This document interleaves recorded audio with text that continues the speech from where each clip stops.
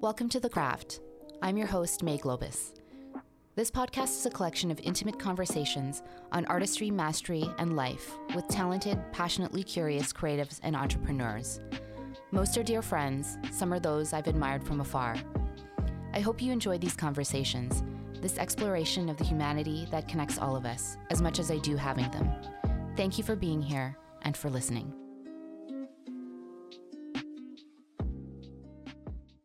Adele Tetangco dances to the beat of her own drum. Always has, always will. She's been in the fashion industry for years, from writing and sales and marketing at clothing brand Dace to co-founder and VP of merchandising at retail startup Garmentory. Now, Adele is the co-creator of contemporary women's wear label Etigre, co-founder of BIPOC market In Toto, and founder of Snack Size, a creative collective. She grew up in Coquitlam and has lived there for most of her life. The youngest of 3 daughters, her childhood was spent in Filipino neighborhoods that threw block parties, and her family took regular trips to the Philippines. Her love for fashion came from her father, who worked in fashion at Fields, part of Hudson's Bay at the time, starting in the warehouse, then working his way up to being a buyer.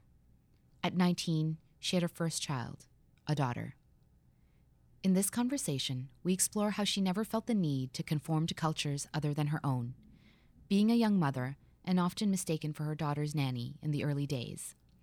What the next gen is wearing right now, the way she forged and pivoted her career by following her instinct without question, her psychic abilities in listening to your body, major lessons she learned as a co-founder of a venture-backed company, her late mentor, Ginny Hershey Lambert, and the impact she left on Adele, why it's essential to allow space for creativity and therefore business success, and much more. Please enjoy this engaging conversation with the irreverent, straight-shooting, creative, pioneering Adele Tetangco. Adele Tetangco. Hi. Hi, welcome Hi. to The Craft. Thanks for having me. Yeah, I'm so excited that you're here. You've been on my list since day one. So We to go have way you back. here- We do. We were Yeah. just chatting about that. And we go back almost a Early decade. 2000s. Yeah. Early 2000s, maybe Yeah. like 2005, 2004, maybe? Yes. It was when Yeah. you were at Dace. Yes. And it was a shared space, and my friend Melania de la Cruz was in that space as well. Yes. And you were a writer. You were writing not just Sweet Spot, but were you writing for someone else at the time? Yeah, so I had a couple of contracts that I was writing for, but for Sweet Spot, I was a city editor. Got it. Yes. Because you were on my press list because I did in-house PR. So I think I was Yes. like pitching to you and Mhm. also inviting you to the events we were doing. Yes. And then, yes, I remember, I think I saw you the first time we did a party for Days at the Opus. Oh, wow. Yeah, the Opus Hotel. Do they even still have that? I don't even know. No, I don't. Yeah, I think it's still around. But when they had like the velvet, they had Yes, like it a was velvet like- curtain. It was very, yeah. So we were we did a party there, a fashion Yes. show, and I remember inviting you. And I That's- think that's the very first time that I like met you in person. Because I think on Facebook I was trying to tag someone as you, and you're like, "That's not my photo." And I'm like, "Oh, I don't know who is this person then?"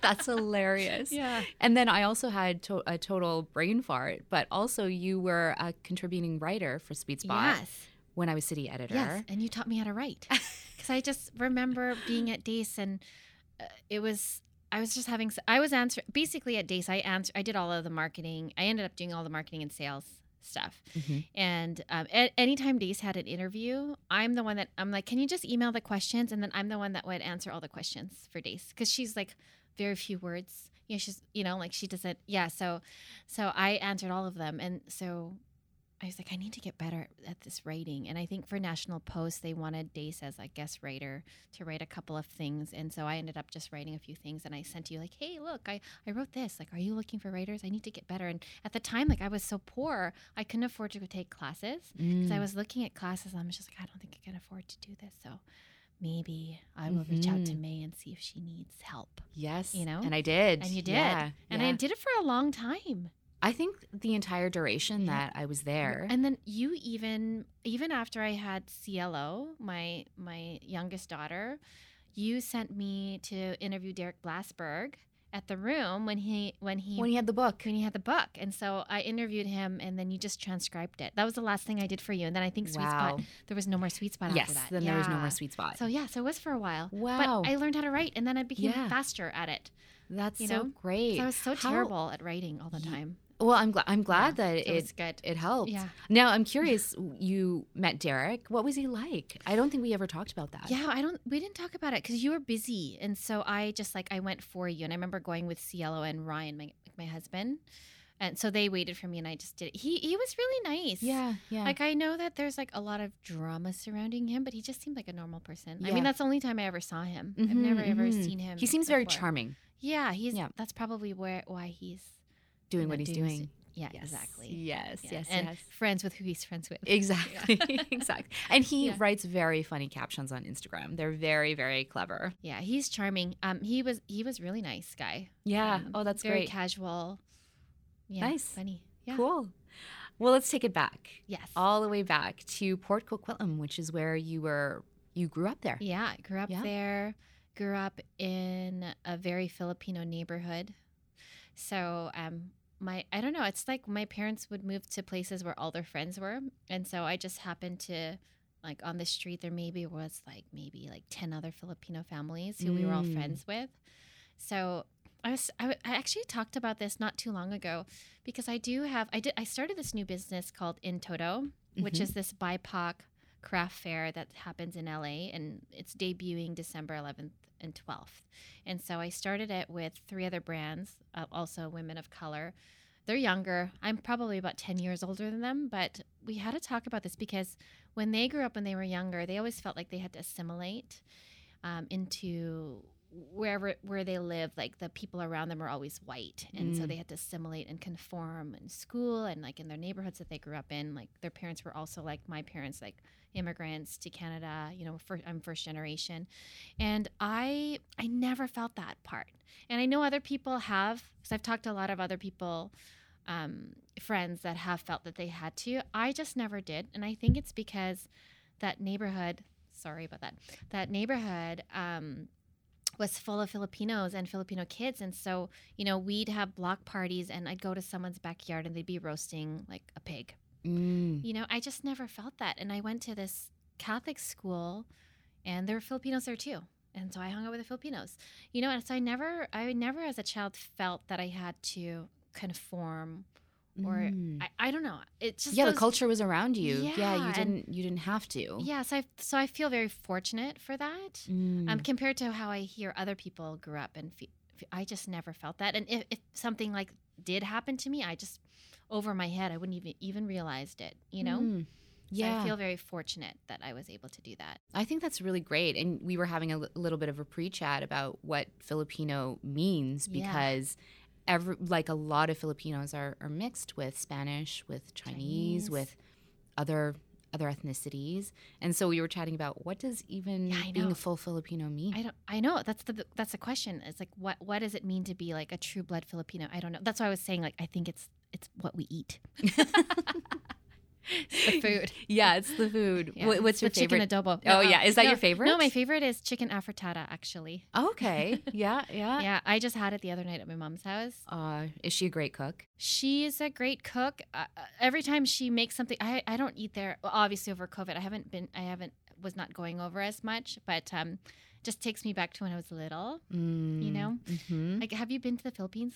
No, so I was born there, but my mom and I left when I was 10 months old. So I don't remember it. And I haven't been back, though it is on my list. I would love to go back and see just how I would feel, landing there. So the place I was born. Where were you born? Psy City. Okay, I don't know. It's so big, right? Yeah. My parents took me back often. I was born here, but we would go vacation every 3 years, and they would take all of us and go back. And so why I say it's what you eat, it's because if you've ever had breakfast there, maybe, it's like dinner for breakfast. Mm-hmm. It's 4 different meats, rice, Yes. It's more savory than. Yeah. And there's no vegetables, really. Eggplant, maybe. Yeah. I mean, salad is what is that, iceberg lettuce? Yes. It's like, I hate that salad. So it's like, why eat it? This is nothing. This is this is nothing. This is nothing for you. It's like no point in eating it. Yeah. No, it's funny that you're saying that, because I was having a conversation the other night with some friends. I was over at their place for dinner, and we were talking about Katoki Inn on Bowen Island, and they were like, "Oh, it looks beautiful." And I was saying my friend Maurice stayed there, and I always, really respect his opinion. And he was like, "No, it's beautiful. Like it's." I made reservations here. Yes. For November 2022. I know. Yes, they are fully booked out. Yeah, and the property looks beautiful. Yeah. So his one piece of feedback was, it's beautiful there. The cabins are lovely. The onsen is great. He was just saying it would be a more authentic experience if the breakfast was actually Japanese breakfast. And I think right now it's like a beautiful, delicious organic granola. And my friends were like, "Oh, well, what's a Japanese breakfast?" And I was like, "Well, it's more on the savory side. It's dinner. Not really breakfast. You are what you eat." It's true though. It's true. I think Asian culture is just like that. It's Yeah. I mean, they'll make eggs, bacon, rice, but they'll also have like chicken adobo. Yeah, exactly. And lot soup. more choice. Some soup. And some soup. I remember being in elementary school, and we were in French class, and then we had to write words in French, and depending on what the question was, and she's like, "What did you have for breakfast?" And I put soup, and everyone was like, "What? No, that's not a breakfast food." I'm like, "Well, I ate it this morning." It is to me. It is to me. In my house, my mom would make me lumpia for breakfast. And I would even put some in my pocket. And then I remember having to go to school in church, and I would find in my pocket, I put it in my pocket. A little snack for later. Oh, I love it. Well, you were mentioning your mom, and, she seems like she's probably a very good cook. But what is she like? My mom as a person is... Well, if you're not friends with her, and if customer service, beware of my mom, because she's one of the ones that'll like, "No, this is not right," and then fight with the customer service, and then I'm just standing behind her, being, "I'm so sorry, I'm really sorry." So she's one of those kinds of Filipino moms. Yep. There's strong, a type. Stubborn. There's a type, strong, stubborn. Yeah, it's called. Me and my friends, because some of my friends had similar moms to mine, and we're like, it's the Filipino mom syndrome. She's got that Filipino mom. She could get a little crazy. She's gonna get mad. Oh, be careful! I feel sorry for that guy that served her that. Oh, I love it. Yeah, so I'm always like, "I'm sorry, I'm sorry," apologizing behind her, but just like, I already know, when she gets heated, she'll get mad, Yeah. And what about your dad? My dad is like me, he's funny, cracks jokes, outgoing. He was a buyer. He worked in fashion too. So he's very outgoing. Yeah. So and probably where you get your love from for where you ended up. Yeah, because he traveled the whole time. He was always he was at Field Stores, which was it was part of Hudson's Bay Company at the time. Yes. So he's, I think he worked for over 25 years there, maybe 27. Wow. Yeah, and so he was a buyer for linens and shoes. So he was always traveling, especially to Asia. And he probably has great taste. Yeah, and he was a really good negotiator. Oh, okay. So, because Fields was an off-price store, and so even for categories he wasn't buying in, they'd be like, "Hey, can you come here and negotiate this deal?" So he's a very good negotiator. So it's more that than the style, because it was more like... Yeah, it was like that business sense of... Yeah, so he would get he was dollars negotiating for categories he didn't even buy for. They were just like, "Hey, Loy, you got to come in here," and and do that stuff. So and how did he get into it? He actually, when he immigrated here, he started working there in the warehouse, and then he stayed there forever until he retired. Worked his way up until he retired. Oh, yeah, that's amazing. Yeah. Yeah, and you, what were you like as a child? I was wondering if you were really fun-loving and mischievous as a child. Yeah, I was. Yes. My sisters probably would say that I was annoying. I mean, we fought a lot. But, I think we're all different signs that probably aren't compatible. So my mom didn't really time when she should have her kids. I was. I think also because I'm the youngest, my sisters broke in my parents. So I just did what I wanted to do, and I didn't care. Right. I didn't get in trouble like how they would have gotten in trouble. Yeah, because they had practice with, just a then little less concerned by the time you came They're around. just like, whatever. And so I kind of just did what I wanted to do. Yeah, so pretty free-spirited as a child. I think so. I mean, I loved fashion even when I was little, and I had an imagination, so I had like so many Barbies. And I would like create different worlds. Yes, yeah, imagination, you know what I mean? Yeah, probably outfitting them. Yeah, creating a city, Yeah. Yeah. That's awesome. So. And then at 19, you had your first daughter. What was that like being a young mother for you, like after she arrived? It was, you know what, people always ask me this, and I'm just like, I just don't even know what would have been different because, when you're in it, you kind of just do it because you have to. And I liked it, and people would sometimes be like, oh, Adele, like, I feel so bad for her. She has this kid and she's so young. And I'm just like, okay, like, whatever. Right. It just is what it is. I just never cared. I'm like, it is what it is. And it's like, I'm not unhappy. So what's the problem? And I would always get mistaken for the nanny. Wait, right? Yeah. So rude. Right. Also because I'm so young looking, I did look like I was like 12. Yes. You know what I mean? And so I guess people would be shocked when they'd hear her call me mom, and they'd be like, and I remember when she started school, there was this one parent that was so uncomfortable with me. It was really weird, but kind of funny because she just would be so awkward around me. Like she just couldn't handle it. Really? Yeah. She couldn't handle that you were so young as a mother? Or I think so. I think that I was so young. I don't know. I sent her to the same school I did, so it was Catholic school. So I just don't think she could handle it. If she was so uncomfortable to her that I was Jamie's mom, I could tell because I could read people really well. I'm not stupid. And so she's just awkward. She couldn't even look me in the eye. Even if I invited her kid to Jamie's birthday party, like she couldn't even look me in the eye. And she just felt she was so uncomfortable. And it's probably, and I looked I looked really young. I looked so young. You know what I mean? So I looked like a kid still. Because then I would get comments like, oh, it's like a baby having a baby, things like that. It's like annoying. Right. Yeah, I was going to ask how that made you feel. Oh, so more annoying. like annoying, and you just sort of brushed it off? Yeah, I would just always brush it off. I'm like trying now to be more vocal about things because normally I'm just like, whatever, like just brush it off. But now I'm just trying to be more vocal and advocate for myself. Well, actually, no, like and just like stop and say no.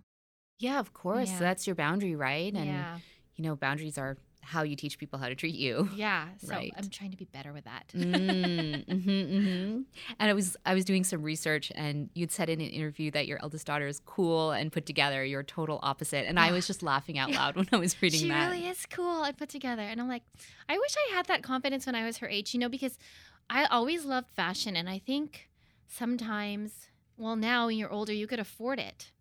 But when I couldn't afford it, it was hard because I'm just like, how can I get a look like that girl?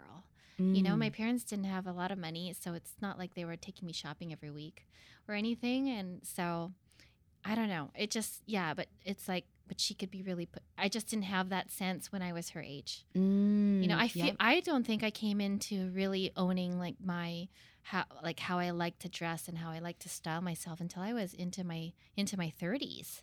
Oh, wow. Yeah. I wouldn't have guessed that about you. Well, I don't know. I guess that's just how I felt, like the confidence. Right. Because like the confidence is like a big part of it, right? It is. It's like how it makes you feel. I really don't think, maybe until I was into my 30s, honestly, like after Cielo was born, was I really feeling like I'm owning, like I've never felt like how I feel now when I dress, like how I did even 10 years ago.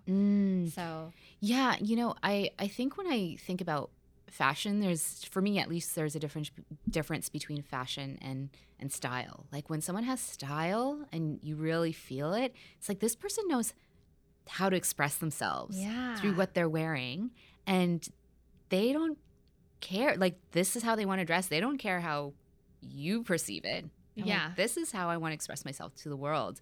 So yeah, that's really cool that your daughter's just she's good and she's got a great eye. So so does my other one. But but Jamie definitely does for sure. She had a long time ago. I already saw it. Like I wish I did. I'm so curious to know because is she 21 now? She's 21. Yeah, she works at Purple. Oh, no way. Yeah, she does the e-com and the photo shoots there. Oh my gosh, that's great. Yeah, I'm just curious to know that generation. Yeah. How do they, from what you can pick up from her, how do they view fashion and how are they shopping now?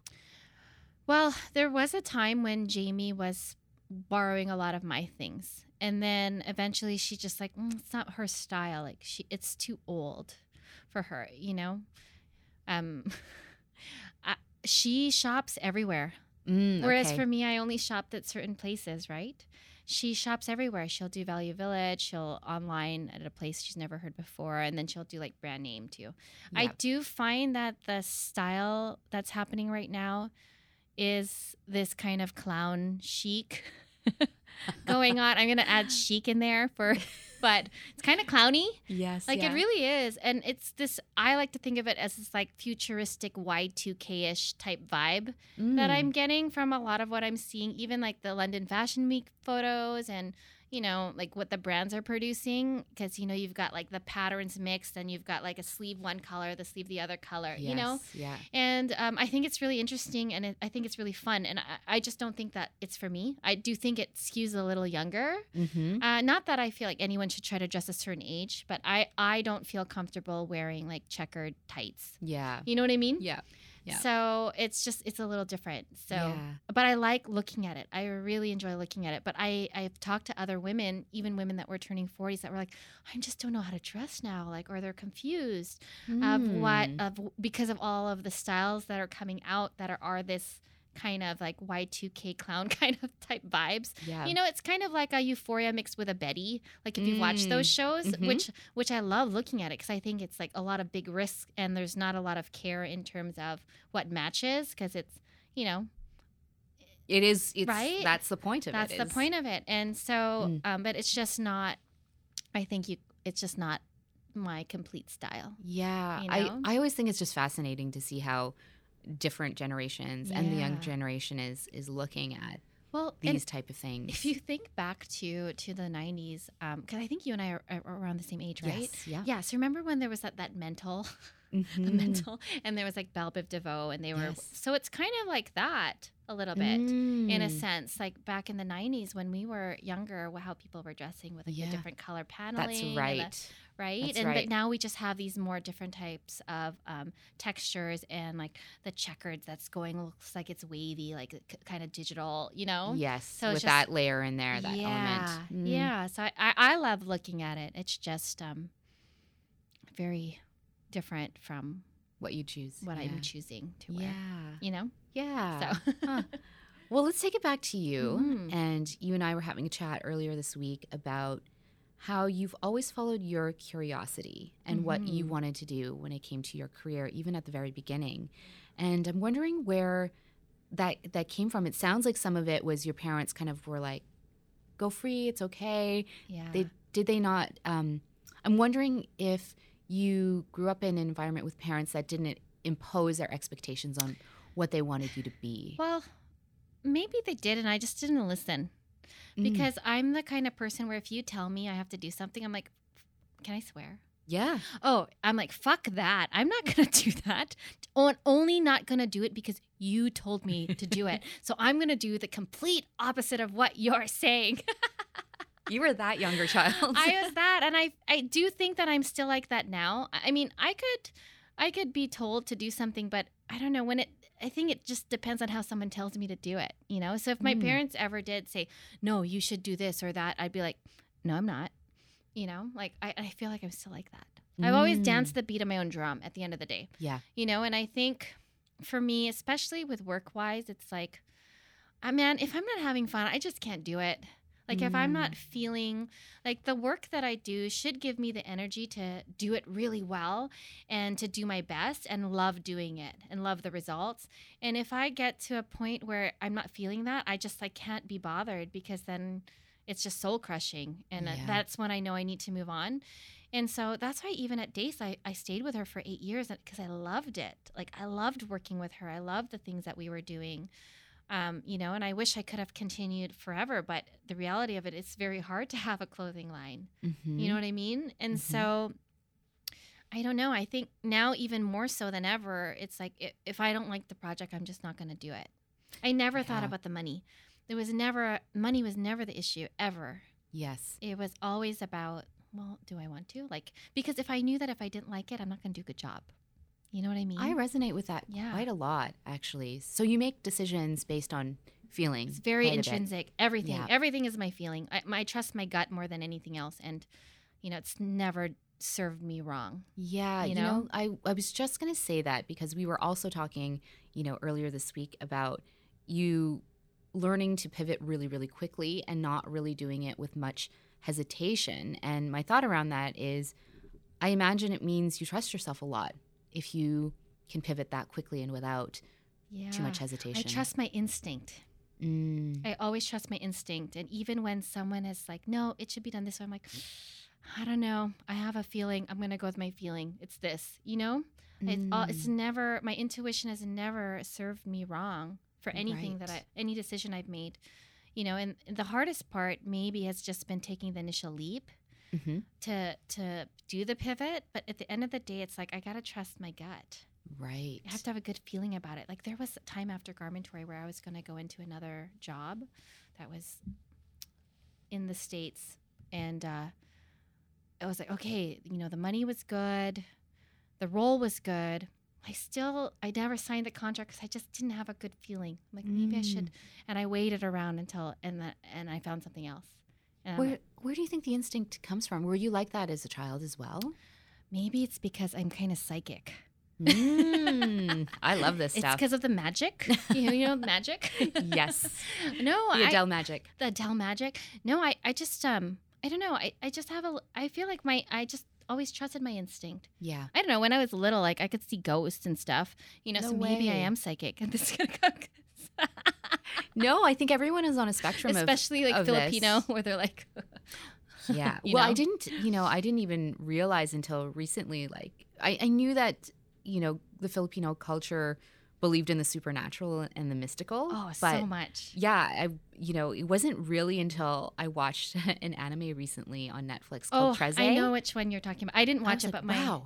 Yeah. So anyways, to and again, I think that the intuition that you're talking about, everyone's on a spectrum. Yeah. And I know friends that do see things. Yeah, and also, at the end of the day, if it doesn't feel right, it's got to feel right. And I think everybody has at least that part. Yes, yeah. I don't know. I don't know. I can't speak for everyone, but at the end of the day, it's like I'm kind of in tune with what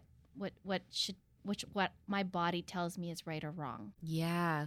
Well, there is also a bit of a scientific explanation to like why you feel these things. Tell me. Yeah, and it's actually something that I learned in my sound therapy certification. So it actually comes down to quantum physics. So all of us we're made of atoms. Those atoms vibrate at a certain frequency and they create energy. So we're all made of energy.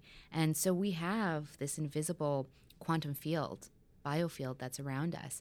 And so when I'm explaining this to a client, the example I always use is, when you meet someone for the first time, and you may not even be standing that close to them or whatever, and right away whether you like them or not the connection, or you're like, oh, that person has good energy. Yeah. They have bad energy. And it's because your quantum fields are actually interacting because they extend around you, and you instinctively know whether you are energetically in alignment or not. And that's where you're like, oh, I want to continue connecting with that person, or you're like, oh, I'm going to keep a little bit of a distance. I love that. I totally believe it. It makes sense. Yeah. It makes sense. Yeah. So yeah, there's a bit of the science behind the energetic reason, but yeah, of course there's the other spiritual reasons. Yeah. So, that's really cool. Psychic Adele. You should start a hotline. I'm just like going to make shit up. Yeah. I'd love to know how you met Ryan, your husband. Oh, okay. So the year was 2007. Yes. I think we met because maybe it was 2006. Anyways, it was 2006 because Jamie was 6. And, because I had her young, I didn't go out very much. And then I had a boyfriend for a long time and we had broken up.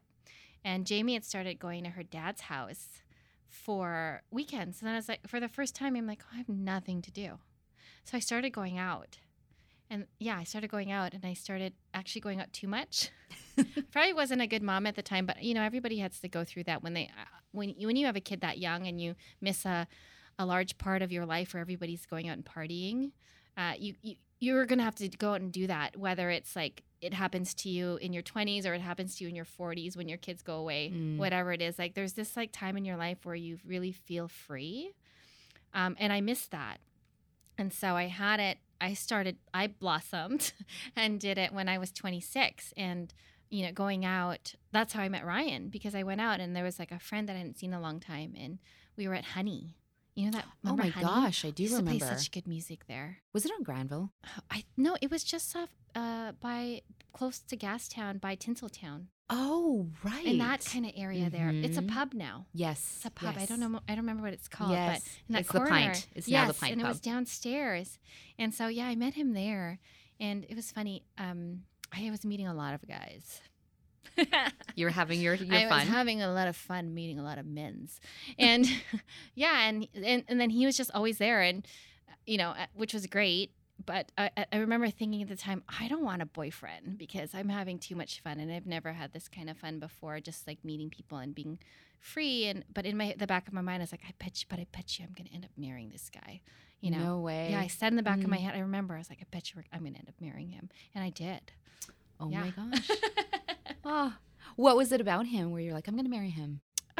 You know what it is? Like, he is so kind, but you know when you find someone where you don't have to change for that person? You're just yourself, and they could fit into the mold of who you are with them still being themselves, and then you still being yourself. So it was just really easy. That's why he's my soulmate. Like, we were meant to be, like that quantum physics. Like, we just connected. It just connected really well. And for the first time ever, did I ever feel that I didn't have to change who I was around somebody or act a certain way.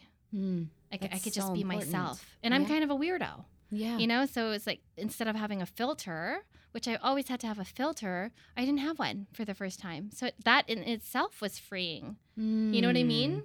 Yes. So that's why I'm like, I think this guy's pretty great. Yeah. Yes. Yeah, the idea of feeling free in a relationship. Yeah. That's the ultimate, isn't it? Yeah, with no jealousy and no like asking permission to do something. Like, oh, like you're like he was so good on his own, even in a group with people he didn't know, that I didn't have to babysit him, and he didn't have to babysit me either. Right. You know what I mean? So it was just this like fluid and freeing feeling of, oh, like this is pretty nice. Like, and I'd never felt that before. Yeah. See, I always felt like, especially when you're young and you're dating a lot of dicks, you know, like you're like, oh, they're always having to change a little bit, you know. But it's like, oh, I'm gonna go out with my friends. You're gonna go with your friends. See you later, and it was fine, you know. And he's creative too, right? Yeah, and so that's creative. really helpful for someone who is too, to be able to kind of riff on that. Yeah, he's so creative, and I actually feel like he kind of pushed me in a different direction creatively, and challenges me that way. He still does, like even, you know, which I need. Yes. You know, so I love it. That's so great. And he really, he's the best. Really nice guy. Like as soon as you're in his presence, you're like, this person is a good person. He's a good person. He doesn't talk bad about anybody. I'm just like, come on, just say one thing about someone. Just say it. Come on. I want to hear it. I know you're thinking it. Yeah, but like, come on, don't you think this? Like, no, it doesn't say anything. Oh, come on, because I like to gossip a little bit here. Who doesn't like a good gossip? But he doesn't. You know. Oh, shout out to Ryan. Yeah. Very good man. Very good man. Yeah. So let's go into your career. So you finished a business program. Yeah. And then you knew you wanted to get into the fashion industry. Yes.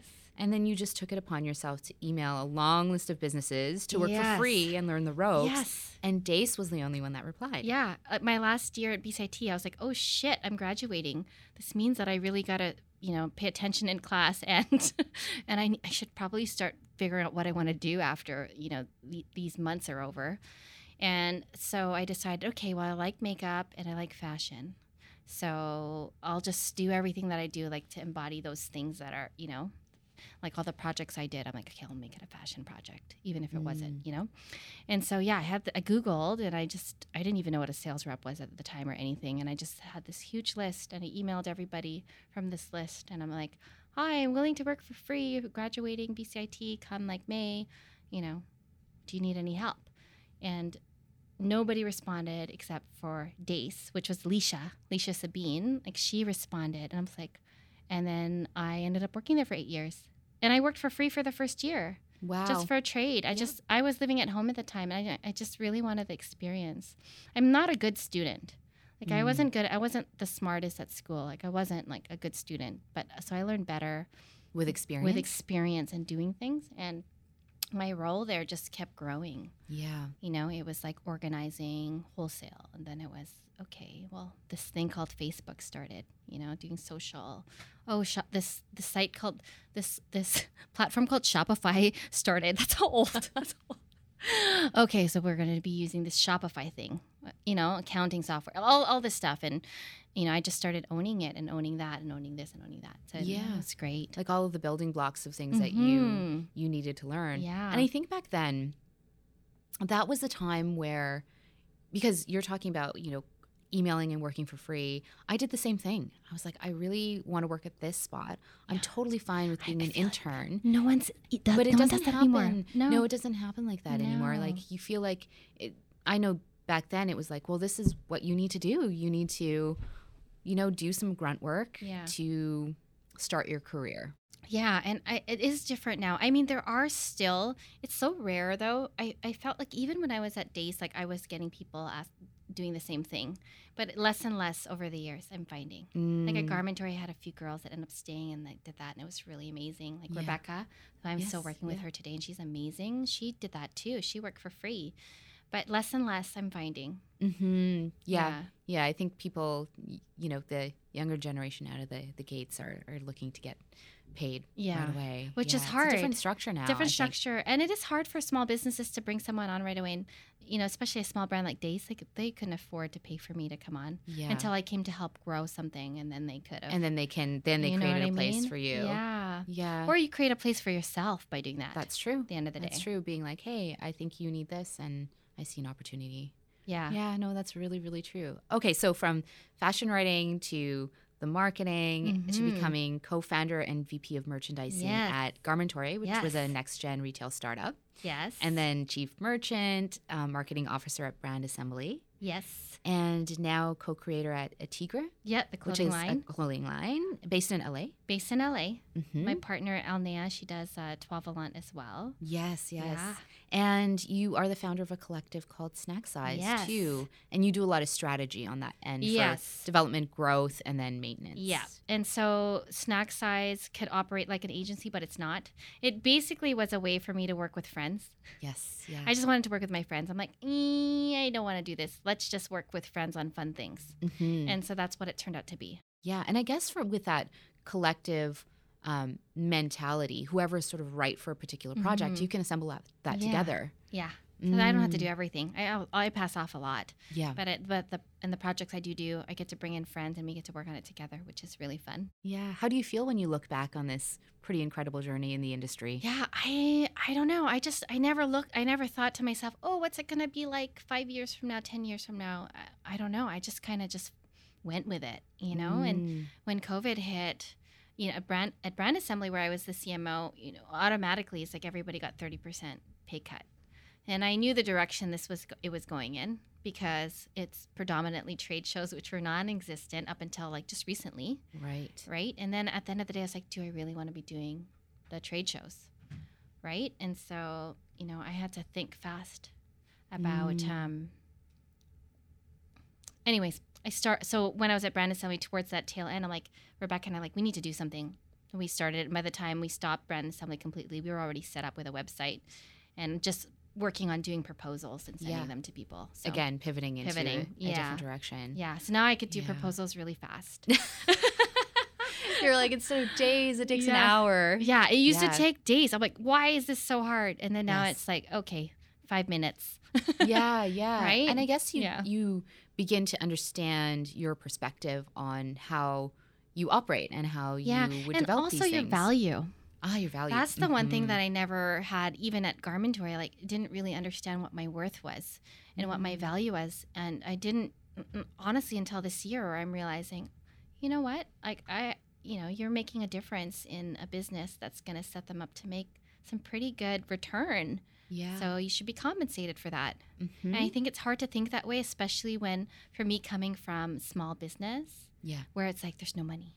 we have to be careful because there's never any money. You know what I mean? Yes. So yes. you in a way, it kind of cheapens you cheapen yourself a little bit. Yeah, I agree. Because, you know, what you're used to is not what the rest of the world is used to. So you're kind of down here with what your worth is and then when you leave, it's where you what she got paid what for that, you know, then you're just you kind of question like, oh, so all these years. Yes. Yeah. Right, you know what I mean, right? Especially coming you did contract doing Sweet Spot, then you, of course, right? and it's a struggle all the time. Yeah. You know, even in this new career path that I've taken as a sound therapist, you know, there was that struggle in the beginning, being like, well, what should my rate be? Like, what will people pay for this? Like, is what I'm doing worth that? And in the end, it was like, yes, it is worth that for these reasons. This is what I'm bringing to the table in my particular approach. It's just committing to it. Yes. It's just you committing to it. Okay, that this is what it is because this is and this is why. Yes. And you just commit and you stick to it. And the people that can't, and the people that can. The end exactly. Of the day. And I was just going to say that too, when you commit and you stick to whatever it is that you are, you know, your rate is or what you're doing, that's when you find the right people to work with. Exactly. Because, you know, the ones who are like, I don't know, then you don't want to work with them anyways. Yeah, because I think in the beginning it's scary because you're like, oh, I don't know, I'm going to do something new. Do you think like people can afford this? But then if you keep doing it at that price, it's not scalable and it doesn't make sense because it takes you so many hours to do it. Yeah. Right? Exactly. So, yeah. Yeah. So I'm curious to know, when you were at Garmentory, what did you learn the most about yourself being a co-founder at a startup? And you know, you and your co-founders kind of came at a good time at the intersection of fashion and tech. So I'd love to know how you evolved. So personally and professionally, I think I evolved by, you know, I wasn't really an advocate for myself. You know who actually taught me to stand up for myself was Elisa Kissonen. She's amazing. I love her. I love her so much. Dear friend. She's so smart too. And so I never advocated for myself. She actually was the one that pushed me to. I was like, okay, because I don't like conflict, you know. Conflict doesn't have to be a negative thing. That's what I've learned too. And, you know, I was a baby. I think I was like 30. I was only 30 years old. Or 31 when I started Garmentory. Yeah. So Elisa taught me that, how to advocate for myself and how to use my voice. And then with her, and then I had an executive coach too. Yes. I think with the two of them, it's like I became this new person. Yeah, that's and incredible. I started to stand up for myself. Yeah, and understanding that you have a place at the table. Yeah, exactly. Because it's very intimidating. It's very intimidating. And just learning how to do that, and then learning how to justify things that I'm doing, like being prepared with that ammunition for why in advance, like preparing that in advance, that helped me too. Oh yeah, that is very, very important. Yeah. But I guess coming from an atmosphere like Days, it's like we kind of just did what we wanted because it felt right. You know, we didn't have to explain ourselves. Yes. We're just like, oh, this looks nice, or this sounds really cool. Like we should just do something like this, you know? Yeah. So I never was in an environment before where I had to justify the reasons for why and what it would bring in return. And that was the challenge for me. That was a really big challenge. It's hard. That was hard. Yes. Right? And it's the ROI because it's a business, yes, right? because it's a business and people invested money in this business and they want to know how it's going to come back to them, right? So, because it was venture backed, so we had investors, so we had to answer to them. So that was a challenge for me to learn that. But once I learned that, you know, you learn what it means to think big picture, which I didn't have before because I was very small-minded and small business-minded, and then you can learn how to. Then from there, you're like, okay, you know how to scale. You learn how to scale because you're forecasting ahead. Yes. You're looking at like what's emerging, what's and happening, what you need to do to get there. And so once I unlocked that, I just feel professionally and mentally, like, you know, your mind can expand and look at things so differently. Yeah. No, that's great. And you learned structure. Yes. You know, because process and structure. Process and structure is important to being successful. And who would have thought the girl that didn't have any to now have so much of it. you learn in life, don't you? Yeah. What keeps you in the game?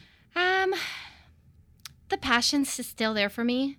I still love fashion. Now it's more pivoted to like I love helping people. Like I love coming in and organizing something and making it better. You know, and I love building things. And I could build it, and I'm also okay to leave it after and let someone else take over and do it. So right. the maintaining part at the end of the day, like the longevity of, I had been at Garmentory for over 7 years. I don't think I could have gone past this, and I didn't. And I think I would have been so unhappy going past it. I think I needed a new challenge. Right. Yeah. Yeah. You recognized when the new chapter It's for yourself done. needed to begin. Yeah, and like you could take it and you guys see what happens. And when I see it, it's not like I feel like, oh yeah, I'm so pained that I'm not there. No, I'm actually like happy it's still around. Like I built that. Yes. You know what I mean? Something Then to that's be a good proud feeling. Yeah. So I'm okay with that. Mm-hmm. I'm okay with building things and letting someone else take it and go. So yeah, and speaking of that, we were chatting about your late but beloved mentor. yes. Ginny Hershey Lambert. She was a Yes. chief merchant at Bergdorf and Neiman. She was at Neiman Marcus for a long time. Yeah. And she passed, but you're now doing something Yeah. that you were going to do together. Yes. But in a way, it's something that you're going to carry on. Yes, and it was from her vision. So it's nice to think about it that way. Yeah, so we had been working, she had been starting to work with a client in Philadelphia. It's a luxury department store called Boyd's. Oh, okay. And so she wanted to bring me in to help with the marketing. And so she had passed, and we were really excited because it was our first time we were going to work together at this capacity if they had decided that they wanted to work with me. And so we were really excited because we were like, oh, we're going to do so many good things. Like, this can be so fun. We've never worked this way. I'm like, I'm going to learn so much more from you. She's like, I'm going to learn from you. And so we were very excited about it. And then, she had a brain aneurysm after we had gotten off a phone call, and then she had just passed away right away. And so for months, like, it went stagnant, but I still kept in touch with Kent, who is the owner. It's like a fourth generation luxury store. Yeah, I've never heard of it. Yeah, it's been around for since like 1893 or something. Oh, like something wow. crazy. Yeah, No, lots of history. 19. Yeah, there's lots of history there. I don't know if it's 1893. Maybe I made that up, but maybe edit this part out. Yeah. We'll do a slight little fact check. Maybe. Yeah. So they've been around for a very, very long time, like a legacy store in Philadelphia. And so I just started there in August with them, and I love them. Like, it's a family-run business. They're all amazing. Staff has been there for 30 years. That's how much they love working with. That's a high retention rate, like a long one. And everyone loves working with this family because they're amazing and so kind. I love them already, and I just started getting to know them even more now. And it's really nice, but also sad at the same time because they've all met her too. And so to work together and then know, like, we still could reference like what she had thought. It's just nice to be around other people that knew her too. Yeah. And then it's just, I miss her a lot. Yeah. What would you say to her if she was around? Oh, if she was still here. We spoke so much. She knows I told her all the time how thankful I was to be in her life. I actually thought that I was the only one. And then when she passed, I saw all these other messages people were leaving. It seemed like they also had her too. And I'm just like, oh, I thought it was just me. So I was kind of jealous. I'm like, I thought it was just me, Ginny. No, but I'm just so grateful to have her. To be completely honest, like, everything that happened with Garmentory and my growth there really came from her. She actually guided me, and she showed me what to look at, and she showed me how to grow things. So I unfortunately, like, as an entrepreneur and at doing what I'm doing, I have never had anyone above me to teach me things. I've always been the one, like, running the show. And that's hard. And that's very hard. And so to have someone like her for like the 6 years that we were close, she was the one that taught me. She's literally taught me everything. I can't even attribute it to just doing work at Garmentory. It's like, actually, Ginny is the one that led me and showed me the way, to be honest. So Wow. I owe her so much. And I would tell her all the time. Yeah. I loved her so much. She knew it too. She knew that I loved her. So. Oh, that's really beautiful. And it's she taught you a lot, but also she believed in you. And She isn't did. that is such a wonderful feeling when someone does. And she'd always send me these little notes to lift me up all the time, like whether it was LinkedIn, text, or like even Instagram. Like, always lifting me up all the She was time. your cheerleader. She was, and I was Yeah. hers. Like, she was just amazing. She's just this amazing woman, and the truth is in, they did a WWD story about her after she passed, and just reading the comments of everybody she was just amazing. Even at Boyd's right now, Kent talks about how amazing she was because he knew it just from working with her for a few months. Yes. So I was very, very lucky, and she came to me for a reason, and Yes, I was of so course. I that I was able to have that time with her. Yeah, that's beautiful. Well, Yeah. I am sorry for your loss. Thank Yeah. you. Yeah. I love something that you said in an interview you did with the Coveteur about entrepreneurship and motherhood. You had said your children are your reality check and deserve respect for you not to be distracted by work. So you put that away when you get home. Yeah. That doesn't always happen, but more so now than before. Yeah. Mm-hmm. But it reminds me to stop.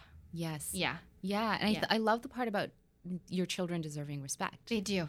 Yeah. They do. And I don't, they start off with it, and then it's up to them if they want to lose it or not. They've never lost my respect yet. So. Yeah. Oh, well, there you go. Yeah. You're doing something right. Yeah. Right? I give them my trust. Like, I trust them. Yes. Yes. Until you fuck up. But they haven't fucked up. So. That's great. Yeah. Yeah. There's a certain freedom in that, right? Yeah, exactly. Like, okay, I'm giving you the respect and you'll give it back, right? Yeah. And you spent a lot of time in LA. Yes. LA and New York. And New York. Yeah. Yeah. What do you love about these other cities? And what do you feel is happening there currently with culture and creativity that makes you feel super excited? Well, I think for me, it's a personal part because a garment tour had enabled me to travel so much. I just made so many really good friends. So I would say my most favorite part with LA and New York has been my friends there, my very, very good friends that I haven't seen in a very long time. Right? I haven't traveled. I actually left those two cities right when COVID happened. Like, I came out of Market in New York going into Paris, where COVID was like started to get crazy because people had come from Milan. Right. Yep. And so Paris Fashion Week was so weird, like hardly anybody there. And then I remember people saying, it's not serious. Like, they're not going to shut down the airport. You know what it's going to take? It's going to take so much to shut down an airport. What happened after we left, the airport got shut down. You know what I mean? And then I went to LA and had to leave LA early because there was no toilet paper left all of a sudden. It got really crazy there. And I'm like, we need to go home. So we just booked flights. Everybody just booked flights home right away. And then I've been home since. Except I went to Philadelphia in August, but prior to that, I had not traveled. And so I don't even know what's happening there. But I can tell you what I like that's changed out of the fashion industry. Yes, I'd especially love to know. with emerging designers, emerging independent designers and with the boutiques is that there isn't this rush to feel like you have to have this collection ready to sell for a certain time. So it's like the pressure is off there. Wow. Because buyers are buying what they want when they need it. And designers are starting to produce what they want when it's ready. And so, and not everybody, but most of who I know is. And so what that's done is it's alleviated the stress and this mad panic to like, I got to be ready for February. I got to be ready for September. I have to have this much done. I have to have this done. I have to have this done to, it's going to be done when it's done, you know? I really love that. Yeah. This actually reminds me a little bit of a conversation I had yesterday with my friend Rihanna, who's a co-founder of a branding agency called Super Bonjour. And we were talking about this allowing for space for creativity instead of always like going. So I love hearing that for fashion, that there's this fallow period, because I do remember when it was like collection after collection, it seemed like designers and teams didn't have space. And it still is, but not at the same time. So people are still following it. Brands are still following it, but a lot of brands aren't. But I do know that the mindset of the store, it's easier for them to buy what they need when they need to buy it, as opposed to having to put this order in 6 months prior to and not knowing what they're going to sell through over the 6 months and how much cash flow they're going to have left to pay for these orders. You know what I mean? Right. So it allows them to be more successful. Yeah, and it's more freeing, you know? And so the model for my clothing line with Alnea had always been that way, where we're not doing traditional seasons, we're doing off-season no minimums, and we're just doing these small capsules. So we had already been operating like this before COVID, and it worked well. Yes. Right. Yes. And now The industry's catching up to that idea. Yes, and I'm seeing more people working that way now. I like that for people. Yeah, I do too. It's less stressful. I was going to say the stress levels are super down. It allows them to be healthier. And then you don't have to produce as big as a collection as you used to. Yeah. Just like smaller pieces you're launching at a time, maybe every few months kind of thing. And then if you buy it, you buy it. And otherwise, a lot of designers I know direct to consumer went up over COVID anyways. Yeah. So you're making more money and more profitable. So there's growth there. There's been growth there. Any favorite? Yeah, I'm excited to see how this continues to infiltrate the industry, and I'm curious to know, do you have any emerging brands that you are watching right now? Yeah, my favorite right now is Monica Cordero. So one of a few carries them. I love everything, and it's not too crazy with the price point. Okay, it's not like $1,000. Yeah, or something. Yeah, for most part, it's not like $1,000 for something. You could get some things like the price is pretty good. Yeah. I like her. Who else do I like? I just worked on a brand refresh with a client by the name of Hosen, and she does sustainable vegan leather bags out of cactus, and we did a whole new collection, and it's really beautiful. So I've been wearing a lot of her stuff. Out of cactus? Yeah, cactus leather. They're doing some crazy stuff for sustainability with the types of leather they could do now. They're even doing mushroom leathers. Yes. I know LVMH has been looking at that. Yeah, and someone, I remember like over COVID, there was a company in Brooklyn that was growing mushroom for the vegan mushroom leather. It was very expensive. What people need to know too is that these leathers are more expensive than real leathers. Right? Yeah, I guess like the process will be there's different. Even like pineapple leather that they have. I'm always hearing about new developments. That's which is very cool. Interesting. Yeah. There's I heard about this one leather that was made out of like dead fish scales that like whatever waste comes from the fish after like they turned it into like a fabric. Wow. It's interesting, hey? It's really interesting.